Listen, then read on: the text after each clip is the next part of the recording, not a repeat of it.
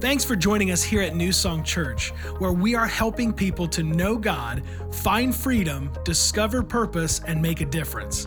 If you have any questions at all or just want to learn more about us as a church, you can check us out online at mynsc.org. It's the best way to stay connected with us throughout your week. And now, check out this week's sermon. Are you ready to study the Word of God, yes or no? All right. We got somebody who's ready.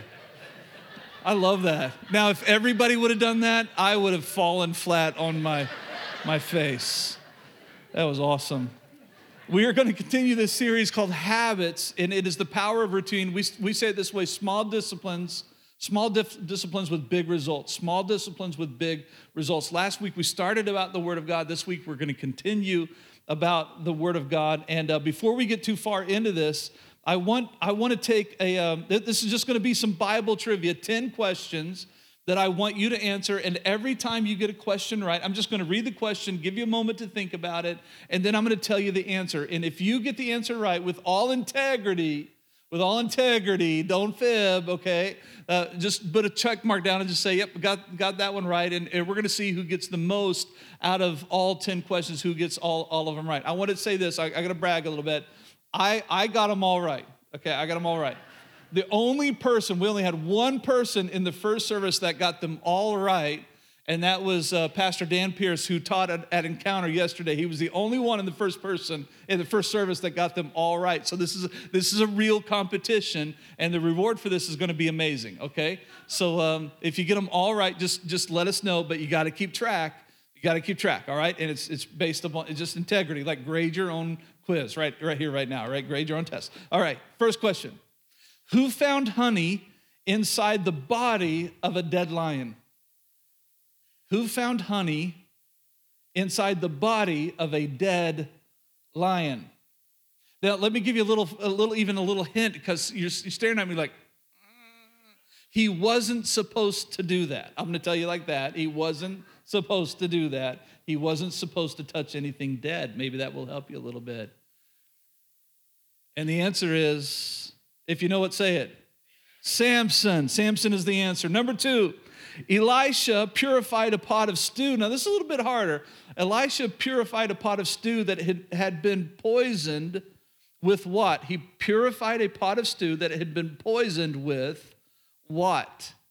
With what? Now, this is a little bit tougher. They're not always this tough, but some of you are going to get this one. And the answer is wild gourds. Wild gourds. By the look of your faces, I don't see many people that got that. Okay, number 3, what did the devil say Jesus should turn into bread while he fasted in the wilderness? He said, remember, hey, if you're hungry, why don't you just turn this or these into bread? I'm going to give you another hint. They're everywhere in Israel, everywhere. And the answer is stones. The answer is stones. Number 4, who traded his birthright to his brother for some brew. Now that's funny. Stew is what I meant. Some stew and some bread. I put bread and stew together, I think, and brew. Not for a beer. I promise you it was not that. You're like, I would have done that totally. Okay, so that's funny right there. That is hilarious. Some bread and actually lentil stew. Who did that? Who traded his birthright for that? And the answer is Esau.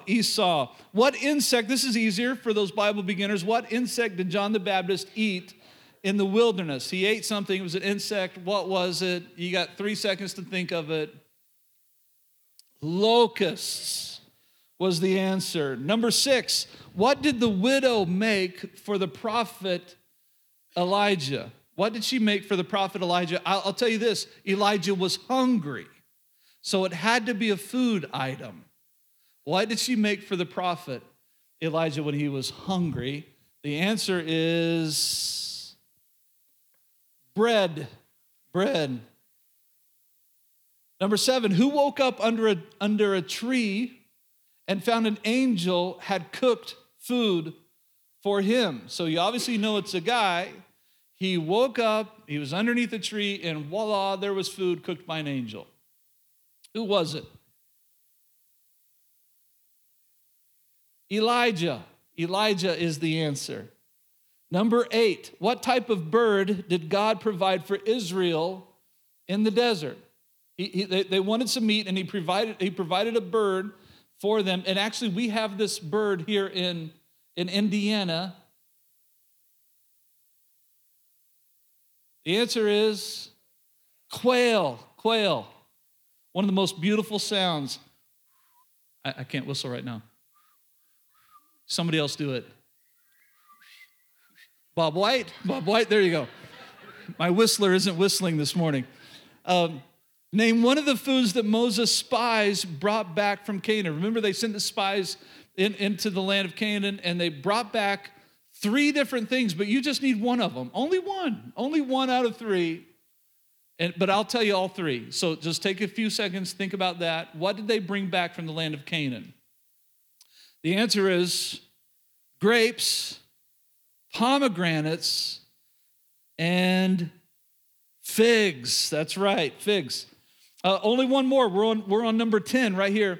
When his brothers came to buy food, in whose sack did Joseph place his cup? So remember, Joseph was like the head of really everything underneath the Pharaoh, and he got the entire land prepared for the famine, and his family came to visit, and they didn't know that it was him, but there was one of them missing, and he kind of played this little game with them, and he put it. So who was it? In whose sack did Joseph place his cup? Anybody know? Benjamin. Benjamin is the name. So there's the quiz. We got it right there. Now, by a show of hands, with all integrity, how many got all 10 right? Raise your hand. All 10 right. Okay, who was not at the first service? You were not at the first service. And you still, I saw Jeremy's hand go back up there too. I'm like, yeah, you cheated, man. You cheated. Without being a cheater, in all integrity, who got all 10 right? Anybody? Where are my children at? My own children didn't. Okay, I won't. Okay, how many got 9 out of 10 right? 9 out of 10. We got a couple. We got 3. We got 4. Is that right? 5 that got all. Okay, so here's what you get for getting the highest score. Absolutely nothing. I have nothing for you. You just get the benefit of saying, hey, I won today. I am a winner. Okay. And for the rest of you, you're all losers. I can't believe that. I'm just playing. I'm playing with you. Let me tell you this as we go to your sermon notes, and I want to just make a statement before we go any further. And I didn't want to have you fill in the blank, so I just kind of wrote it there, that there are 66 books in the Bible. And they were written over the course of 1,500 years by 40 different authors. And really on 3 different continents too, by the way. And they are and this is what I want to say. They are consistent with history, congruent with truth, and converge into one person, and that is the person of Jesus Christ, God's Son. Like everything in the Bible, from Genesis to Revelation, all point to the person, the Savior of the world, Jesus Christ. And what's so amazing about the story of Jesus in the Bible itself, that all of these prophecies that came true, not only about Jesus, but also prophecies that are coming true and have come true about our day and age right now, right here, right now, this moment in history. There are things that were prophesied hundreds and hundreds of years ago that we have seen come to pass in our generation. It's absolutely amazing. But I want to take it even further. The odds of multiple writers making prophecies about the Lord Jesus Christ and all of them coming true. In fact, if you just took 8 and only 8 biblical prophecies, and there are a lot more than that, if you only took 8 biblical prophecies about Jesus and all of them came true, the odds of that happening are not 1 in a million, not 1 in a billion, not 1 in a trillion, but 1 in 10 to the 17th power. That's the odds of just 8 prophecies all coming true concerning one person, the Lord Jesus Christ. And the Bible is consistent with history. We were just in Jerusalem, everybody. We actually we went all through Israel. And from the top of Israel to the southmost part of Israel, where the Bible said that these things happened, they are digging there right now. And guess what they're finding? Exactly what the Bible said happened. Like if they want to know where a city is or where this battle was, where do they go for their information to find out where that battle took place or where that city is? They go to the Word of God. And when they follow the Word of God and then they go out to that site and start digging, guess what they find? They find exactly what the Bible said would be there. And it happens over and over and over and over again. It is consistent with history. It is congruent with truth, which was what we're going to talk about today. And it all converges on the person of the Lord Jesus Christ. Number one, I want you to write this down, that the Bible is an eternal book written by an eternal God to eternal beings. And that's you and I.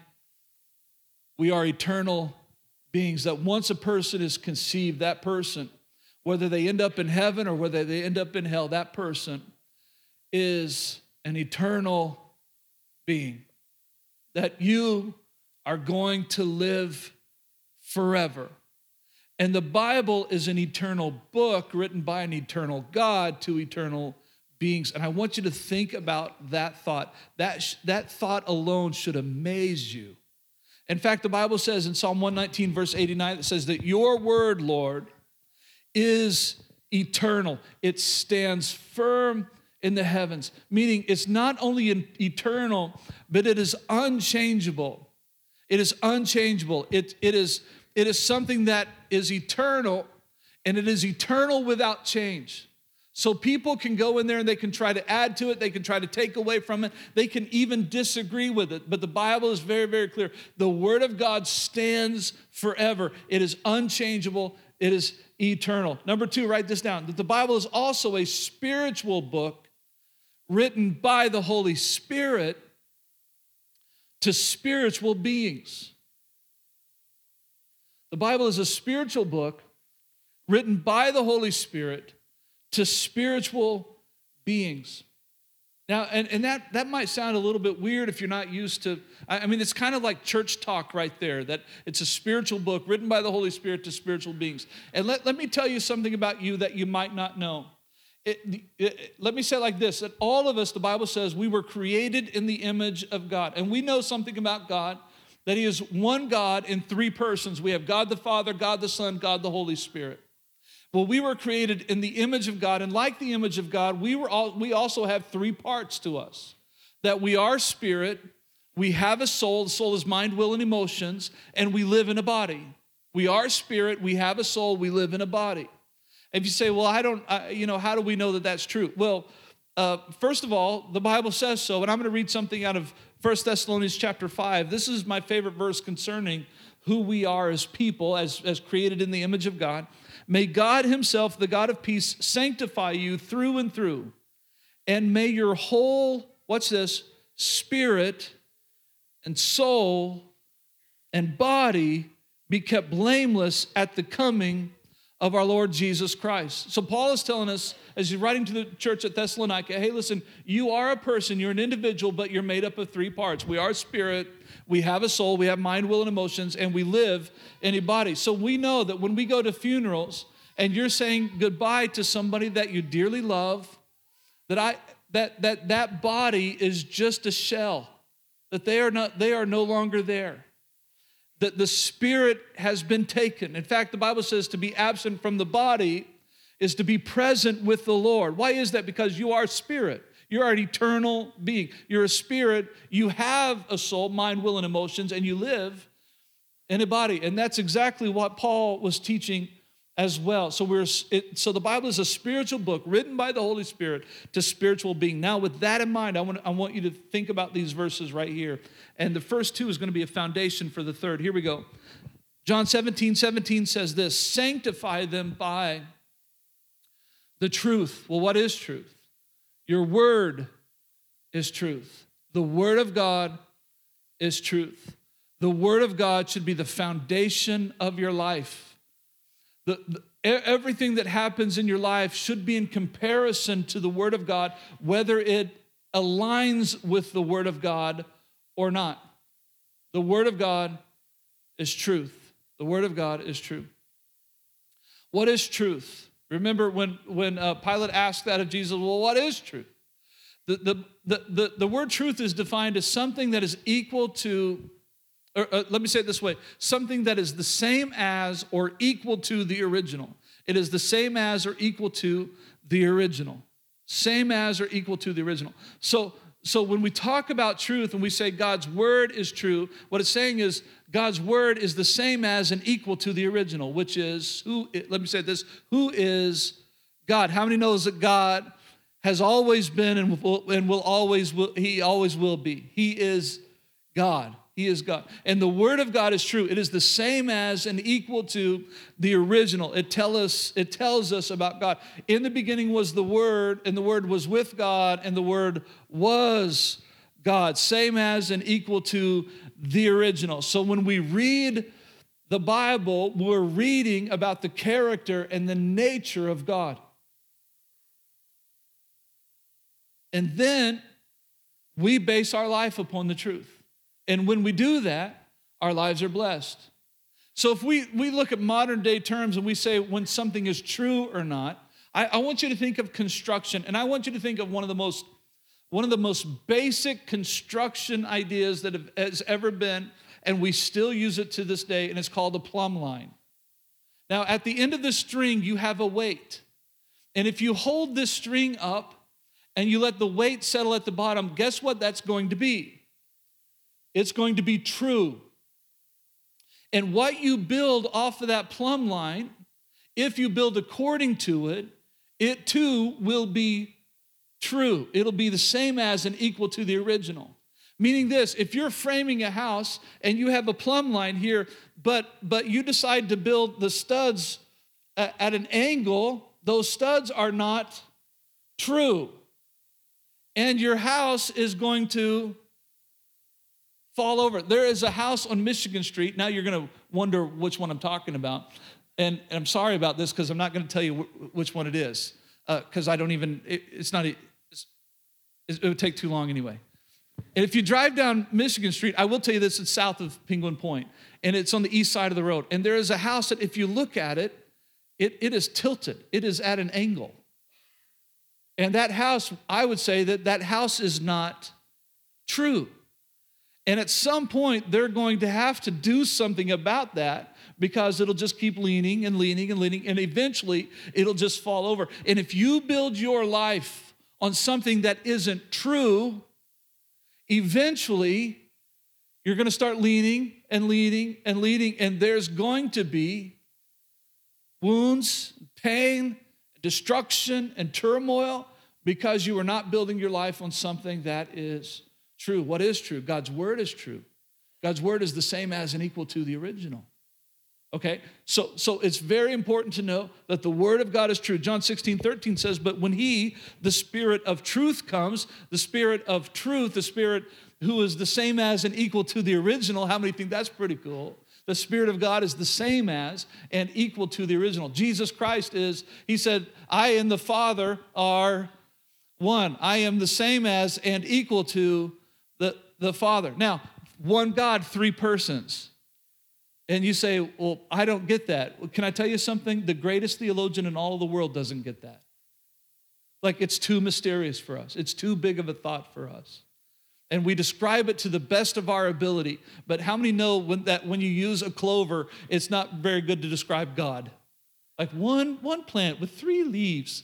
Really? We're talking about God. It's an egg. You have the shell, you have the white, really?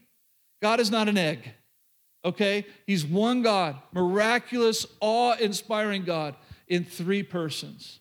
God the Father, God the Son, God the Holy Spirit. And the Bible says, but when he comes, the Spirit of truth, who is same as and equal to the original, when he comes, he will guide you into all truth. He'll guide you into all truth. So we need the help of the Holy Spirit to guide us. In fact, I want to turn to 1 Corinthians chapter 2. And this will be in your screen, but I'm just going to read it from my Bible because I just didn't have it in room enough in your notes to put this in there. But 1 Corinthians chapter 2, verse 9, it starts out like this. However, as it is written, so this is from the word of God, and that means it is true. It is true. What no eye has seen, what no ear has heard, and what no human mind has conceived, the things God has prepared for those who love him. These are the things that God has revealed to us. And how did he do that? By his Spirit. The Spirit searches all things, even the deep things of God. For who knows a person's thought except their own spirit within them? In the same way, no one knows the thoughts of God except the Spirit of God. What we have received is not the spirit of the world, because the world is trying to teach you lessons that are contrary to the Word of God. And when the world is teaching you lessons, you need to shut them off because they are not true. The Word of God is true, and our lives need to be built upon that. So what we have received is not the spirit of the world, but the Spirit who is from God, so that we may understand what God has freely given us. This is what we speak, not in words taught us by human wisdom, but in words taught by the Spirit, explaining spiritual realities with Spirit-taught words. Now, I'm going to explain this to you in a second. All right, everybody? The person without the Spirit, how many knows that when we accept the Lord Jesus Christ, the Holy Spirit comes in and takes over? Like we are, at that moment, we are filled with the Holy Spirit. Okay, so the person without the Spirit, you could say it this way, the person that has not trusted Jesus Christ as Savior, the person without the Spirit does not accept the things that come from the Spirit of God, but considers them foolishness. Remember, the Bible says that the cross is foolishness to those who are perishing. You see how the Bible proves itself over and over and over again? It's amazing, absolutely amazing.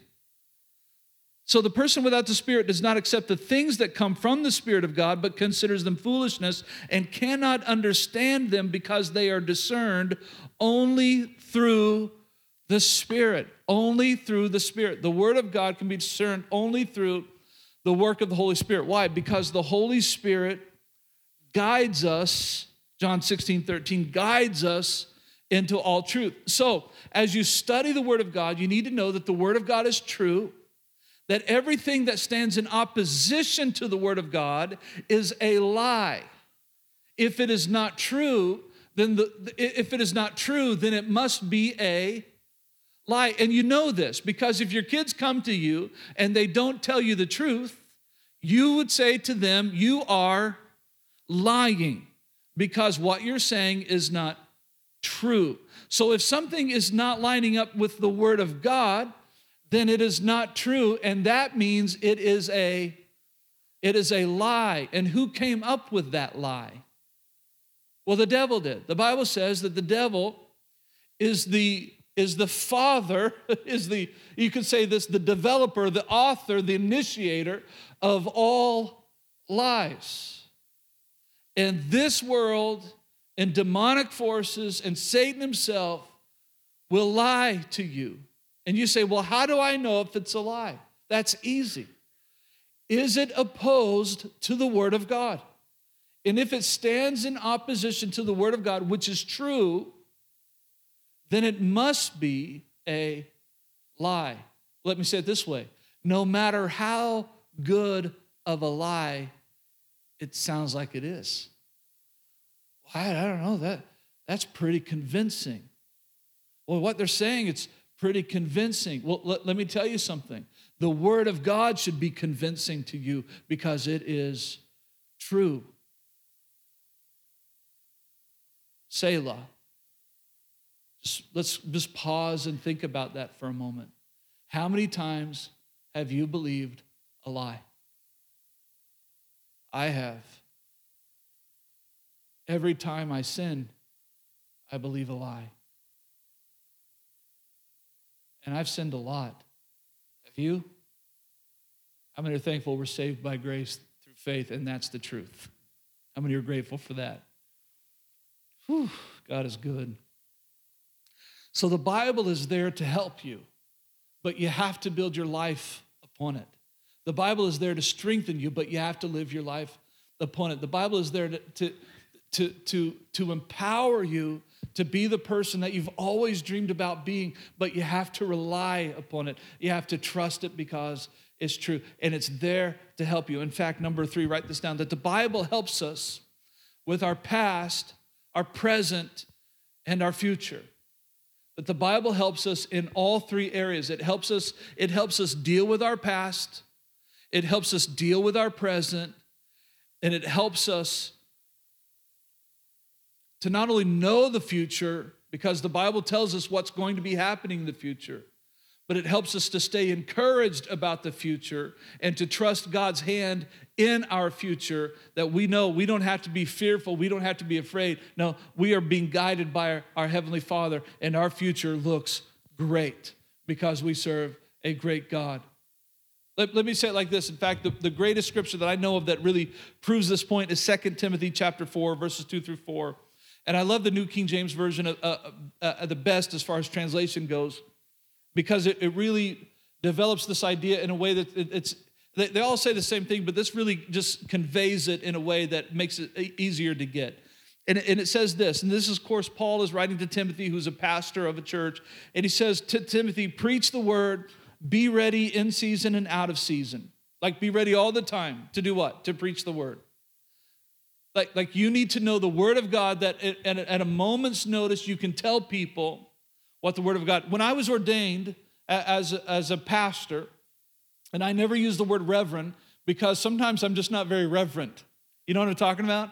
Like, how many are not very reverent sometimes? So don't ever call, I mean, you can. It's not like I'm going to punch you, but a reverend, I am not a reverend. Like, I don't feel like a reverend. A pastor, yes, but I know me, and I'm not very reverent sometimes. So that being said, he's saying, hey, you need to be ready in season and out of season. So when I was ordained, one of the things that they proclaimed towards all of us that were being ordained was, hey, preach the word. And all of you preachers, you be ready in season out. Know the word of God so much that at a moment's notice, you can recall what it says and tell somebody the truth. That you can tell somebody the truth. Now, he's saying this to Timothy. You got to be ready. You've got to know the word. You got to preach the word, and you got to be ready to preach it. And then he says, this is how. You have to convince, rebuke, and exhort with all long-suffering and teaching. Now, let me break that down for you. There's your past, your present, and your future. You have to convince, you have to rebuke, and you have to exhort. Convince, rebuke, exhort. And what it means is this. Hey, listen, all of you have a past. All of you do. I do too. I have a past too. And for those who don't know the Lord Jesus Christ, they have a past and are living that past. Like, they're living in sin is what I'm trying to say. And he goes to Timothy and he says, Timothy, listen, you've got the word in you. You need to be ready in season and out of season. You got to preach that word. And you got to convince people that their future could be so much better than anything they've ever experienced in the past. You've got to convince them about the good news of grace, about the gospel of Jesus Christ. You have to convince them that says, hey, look at your life, but look at the life that you can have in Christ, not only in this life, but throughout all of eternity. You have to help people, watch this new song, you have to help people deal with their past. You have to help people deal with their past. You have to convince them that the God of grace can wash them clean, cleanse them from all unrighteousness, that they can be new creations in Christ Jesus. You've got to convince them that Jesus is the way, the truth, and the life. You have to convince them. You got to help them deal with their past. But he doesn't stop there. He said you have to convince, but then you have to rebuke too. Because some people in the present, they've experienced the Lord Jesus Christ, but in the present, they still have trouble making the right decisions. They still have trouble building their life on the truth of God's word. And sometimes they believe a lie. And he says, when you see believers who are believing a lie, who are heading in the wrong direction, he said, you got to rebuke them.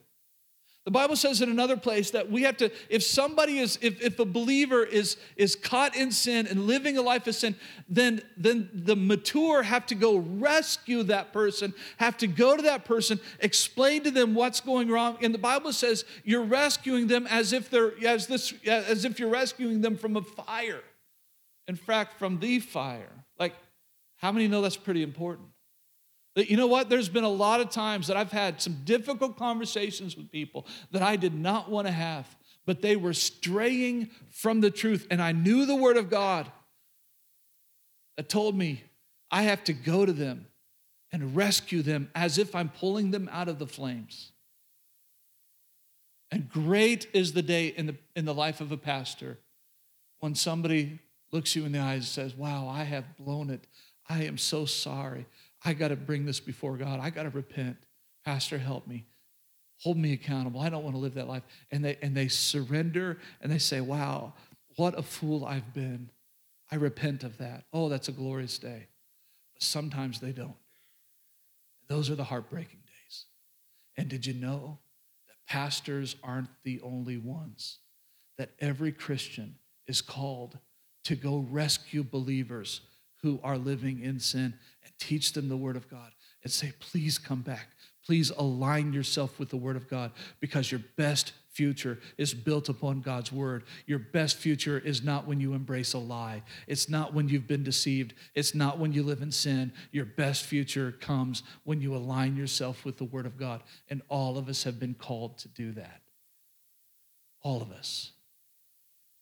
And I take those verses seriously. You say, well, that's not fun at all. No, but it's driven by love.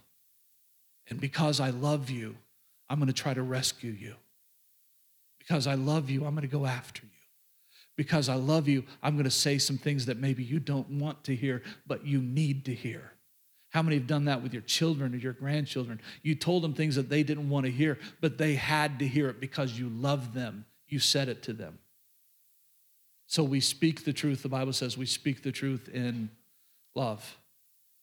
And if you love God and you love people, you're going to find yourself going after those who are disobedient to the Word of God. And the Bible says when you do that, you are blessed. You are rescuing them from the flames. Incredible. So rebuke. It's not fun, but it's beneficial. It's not fun, but it helps people prosper and be successful. It's not fun, but it has to be done. But here's a good one. He said, you convince, you rebuke, and then you exhort. Exhort is to strongly encourage. It's not just it's going to be okay. No, that's not exhort. Exhort is to strongly encourage. Let me say it like this. It's strongly placing courage inside of somebody else. It's strongly getting together with them and walking through it with them and saying, hey, I'm not only going to speak the truth, but I'm going to walk this out with you as I encourage you, as I place courage in you concerning the things of God. And exhortation has to do with their future. It has to do with, listen, I want the very best for you down the road, so I'm going to place this courage in you. I'm going to encourage you, and I'm going to hold you accountable, and I'm going to teach you the Word of God. I'm going to help disciple you, and that way it's going to point you in the right direction. It's going to lead to your best future. If we just do this together, if we just follow the Word of God together, it's going to lead to your best future. You see it? So the Word of God deals with our past, it deals with our present, it deals with our future. We convince, we rebuke, we exhort. And actually the Bible's full of places that say very, very similar things, but let's keep reading. It says it helps us deal with our past, our present, our future. We convince, we rebuke, we exhort with all long-suffering and teaching. Verse 3. For the time will come when they will not endure sound doctrine, but according to their own desires, because they have itching ears, they will heap up for themselves teachers, and they will turn their ears away from the truth and be turned aside to fables. Let me tell you what this is. It's really saying this. As time goes by, you're going to see this more and more and more, that people won't want to hear the truth. They are going to give an ear to people who will deceive them and lie to them because they want to hear a certain something. And if they can't hear it from who they're around, they're going to go find somebody who's saying that, and they're going to align themselves with that. Here's the way it happens, everybody. Here's what happens in New Song. Here's the way it happens as parents. Let's do that first. You have a child. No, son, you can't do that. Okay, Dad. And 3 minutes later, hey, Mom, can I? Because my itching ear wants to hear yes, but Dad didn't give me yes, so I'm going to go to Mama. You know how many people, can I tell you something? How do I say this? Hey, let me say it like this. You know how many people have come to me and they said, hey, Pastor, I want to meet with you. And I looked at them, I thought you were meeting with Paul Spasek, or I thought you were meeting with Dr. Bill. Well, I was, but I'm not now. I want to meet with you. No, and we have a rule here at New Song. I just want you to know our rule up front. If you counsel with one person, you stick with that one person. We don't switch people. Why? People want that because they hear something that they don't want to hear from somebody, and so then they go to somebody else. Well, my itching ear really wants to hear this, and so if this guy isn't saying this, then I'm going to try to go to this guy because I want somebody to side with me. But here at New Song, let me tell you something. We always side with the Word of God. And I promise you, what Dr. Bill is going to tell you is what I'm going to tell you because we base our counsel on the Word of God. And you'll probably regret the day that you come and talk to me. I'll make you cry. Because I have that tendency. Because I'm a black and white kind of guy. Actually, I've really grown in that. Actually, I do really well these days, just encouraging people. You won't cry. I just say that for fun. But the truth of the matter is we only let, if you're in counseling here, we only let you see one person. And that's for your good and it's for our good too. That being said, how many times have people left a church, and we've seen it here at New Song. I have been preaching something before. Sometimes, I'm not afraid to tackle topics that are huge in culture, where culture is going the wrong direction. In fact, I feel a call in my heart to counter culture. And I'll say something that the world freely accepts, but God doesn't. And every time I do it, there are people who stand up and walk out, and I never see them again. Because the Word of God, the truth of God's Word, is not what they want to hear. They just want to hear what their itching ears want to hear. And they're going to go find somebody who just ignores that part of the Bible. Well, here at New Song, we refuse to ignore any part of the Bible. In fact, the Bible says there are times in your life that you should be bothered. There are times in your life that you have believed something that you should not believe, that was not in alignment with the Word of God, and your heart needs to be changed. You don't need to walk out of this place mad and go to another church. You need to embrace the fact that God teaches it in His Word, and you need to embrace it, not walk away from it. This is good stuff. My wife and I said this before we ever planted the church. What if there was just a life-giving, Bible-believing church? What would that look like? What would it look like if there was just a life-giving, Bible-believing church? Welcome to New Song. Because that's what we are. We love the grace of God, but we stand true to the Word of God. And I'll always let the Word of God trump my opinion and even trump your opinion. Because the Word of God stands forever. So, let's write these things down and we're coming to an end. The Bible is only life-changing.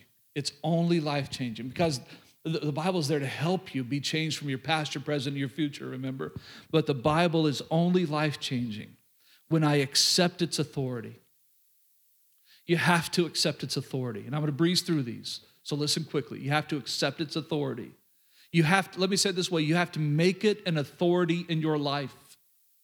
When you come to a decision and you don't know what to decide, you go to the Word of God and say, Father, tell me what to decide. Tell me what to choose. Tell me what to do. And I'm going to base my answer on your word.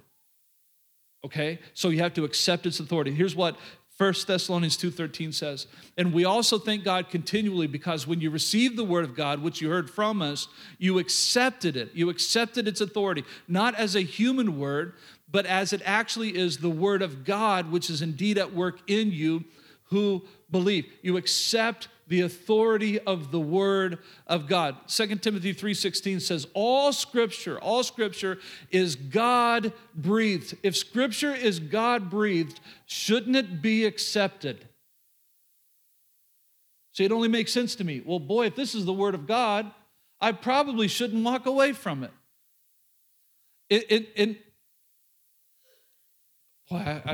I could go off on that for a second, but I better stick to it. All scripture is God-breathed and is useful for teaching and rebuking and correcting and training in righteousness. Now, stop right there. Do you see it right there? Useful in teaching, rebuking, correcting, training in righteousness. I could tell you that deals with our past, our present, and our future. Go to the second thing here. Letter B. We assimilate its truth. So we accept its authority and we assimilate its truths. We assimilate its truth.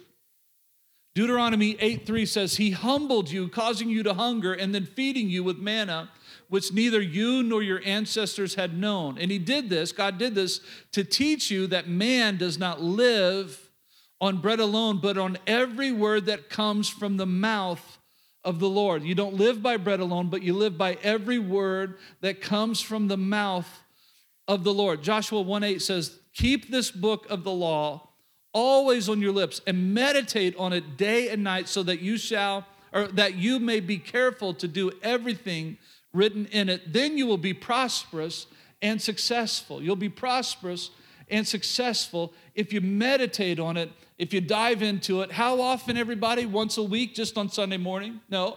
It says day and night. Listen, everybody, listen.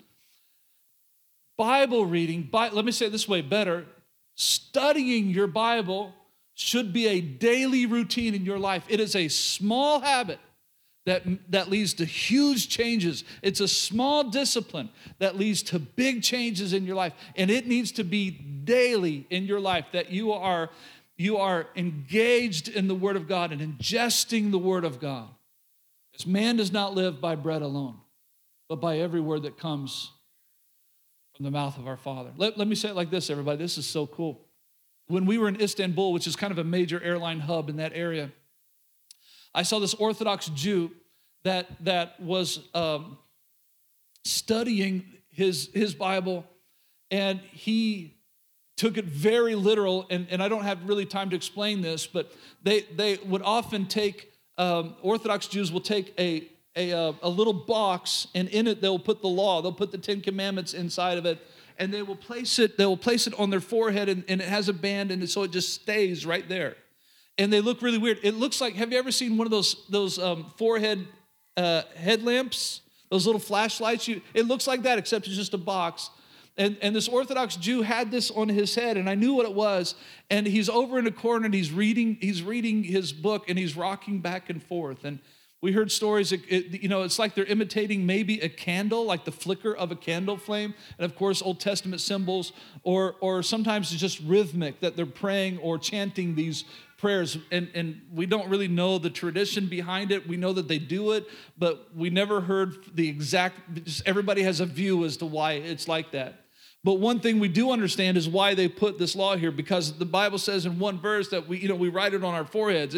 It should be prominent, so they have it right there. But you know how it is before you get on a plane, especially when you're about to take an 11-hour flight. Those are miserable. And what do you do? What do you do before you get on the plane? Just don't make me say it, everybody. You say it. Where do you go?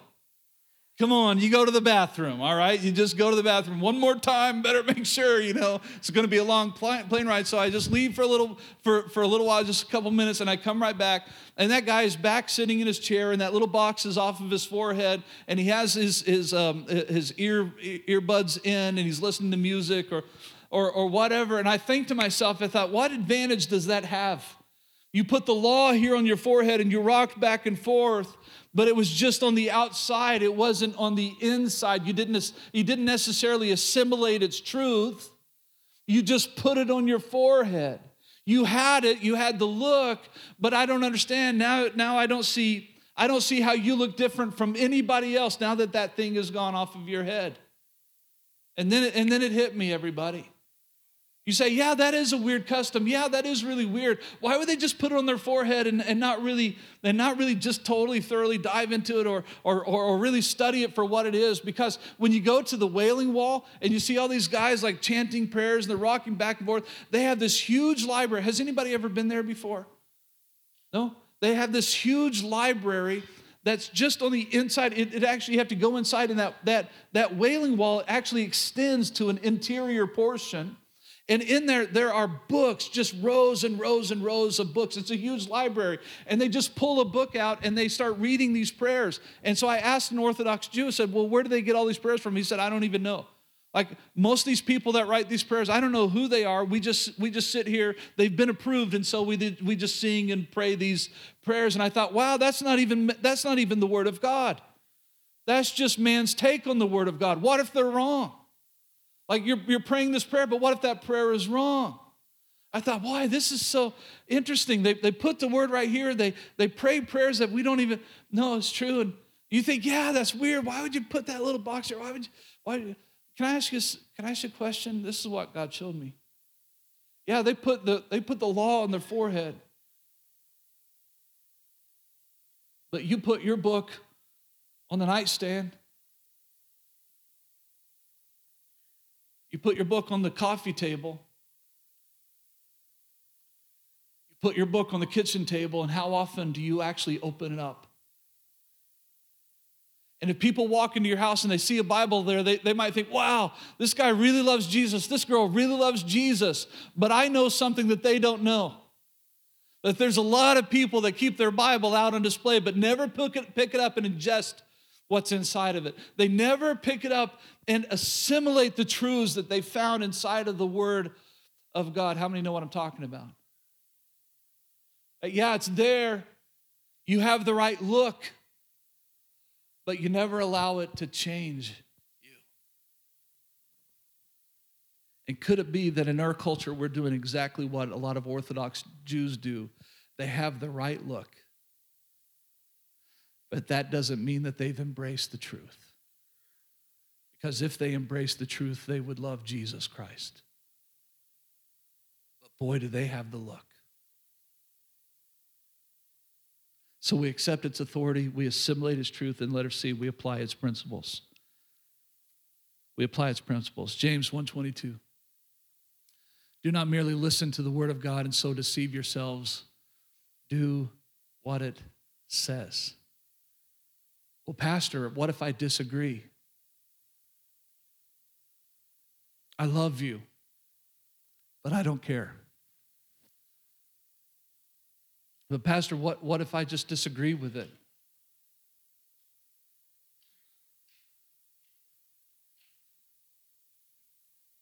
I shouldn't say I don't care, because ultimately, you know me, I do care. I wouldn't be teaching you this lesson if I didn't care. I want you to embrace the Word of God. What I'm saying is, if you say, well, what if I read something I just don't agree with? Let me say it this way. The Word of God is eternal. It stands forever. And the Bible isn't what needs to change. You need to change.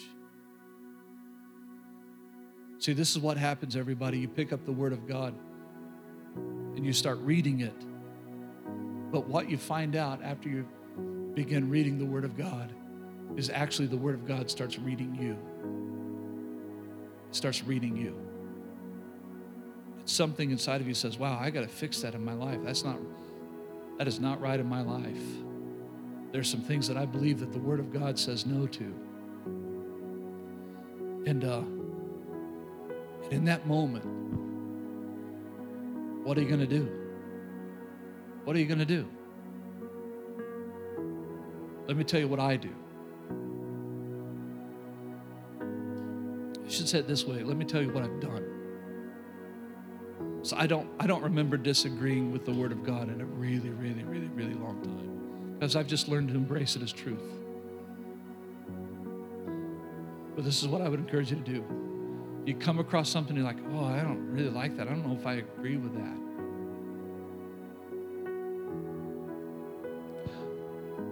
If you tell God to change His Word, I promise you this, He won't. It stands forever. It's eternal. It's unchangeable. It's not him who needs to change. It's you. It's me. We need to align ourselves with the Word of God, because the Word of God is true. And when we build our life upon it, then we'll experience our best future.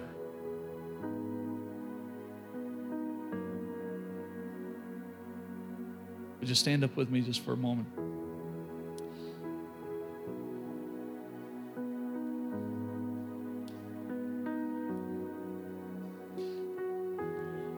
I want to say this too, that, and I want everybody's just full attention at this point, because this is pretty serious stuff. In that it's only going to get worse over the next few years until the Lord Jesus comes again. Culture is running away from the truth found in God's Word. It's running in the opposite direction. And the very things that God says is a sin is what the world says is good. In fact, the Bible said that was going to happen, that we would get, in the end times, we would get to this point where we would call evil good and we would call good evil. And that's happening in America right now. It's happening right now. And at some point, you're going to be challenged internally by yourself as you're sitting in front of a television, or through a friend, or at work. At some point, you're going to be challenged. And you're going to have to answer this question: do I believe the Word of God or not? Do I hold to the Word of God or not?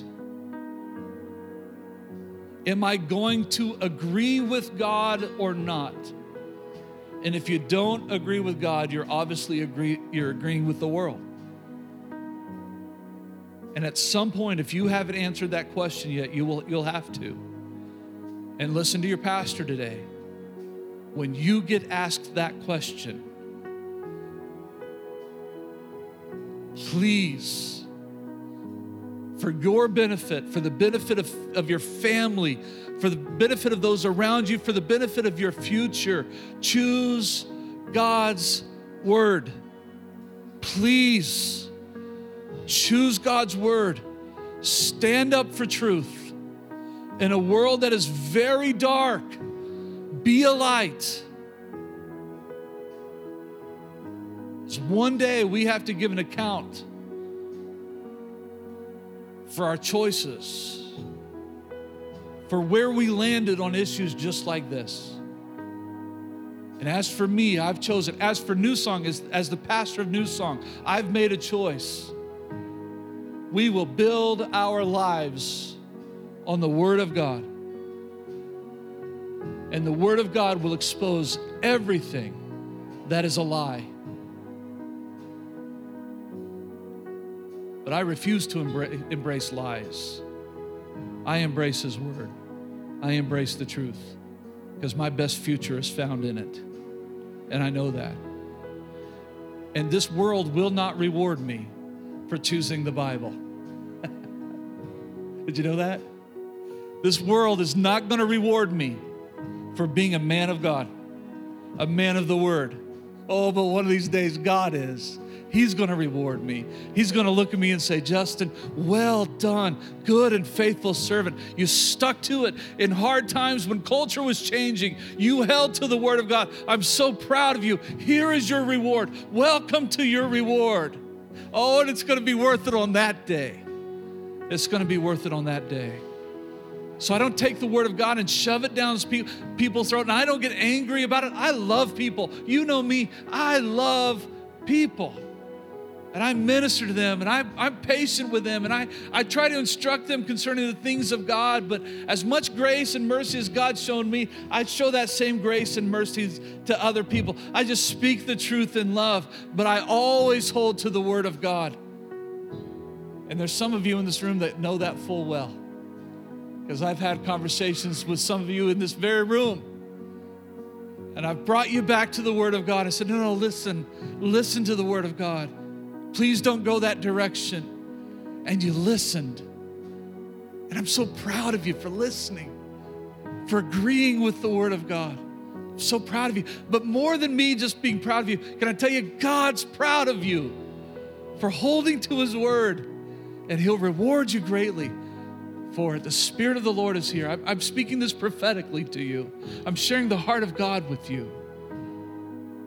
New song, we hold to the Word of God. Let's bow our heads. Heavenly Father, we see the flaws of this world. We see the sins of this world. We see the direction of this world. We see the lies that this world is embracing. And we know in our heart of hearts that it's wrong because we know the truth that's found in your word. And today we make a commitment to your word. We make a commitment to truth.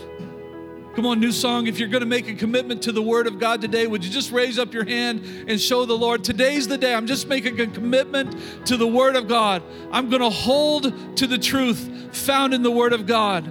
I'm going to accept its authority. I'm going to assimilate its truth. I'm going to apply the principles in the Word of God. I'm going to live my life according to the Word of God, no matter what culture says, no matter what the world says, my neighbors, my coworkers, my family members. I'm going to build my life on the Word of God because it declares my best future awaits when I align myself with truth, when I align myself with the Word. So, Father, we make this commitment today. We're all in. We're all in our relationship with you. We're all in on your word. We want to be the people that you've called us to be. Father, we reject every lie that the devil would tell us, every lie that the enemy would whisper into our ears. We reject every lie of culture, every lie of our society, and we declare we will not believe lies. We will not believe what the enemy would tell us, but we will hold to your truth. We will boldly and lovingly declare the truth found in your word.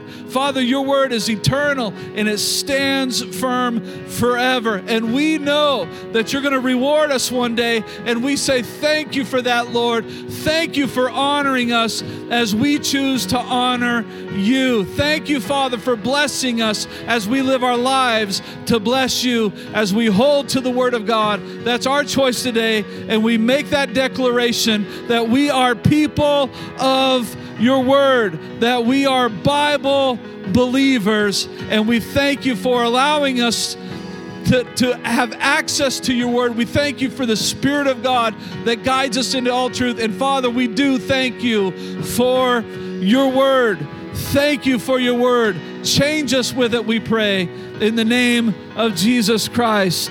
Amen. As a church, it's our honor to play a small part in what God is doing through your life, and we would love to continue on that journey. To find out what your next steps could be in your relationship with Christ, all you have to do is go to mynsc.org/connect.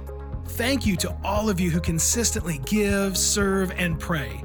You are the ones that God is using to truly make a difference in our community as we live out our mission of leading people to become fully devoted followers of Christ. We hope you tune in next week.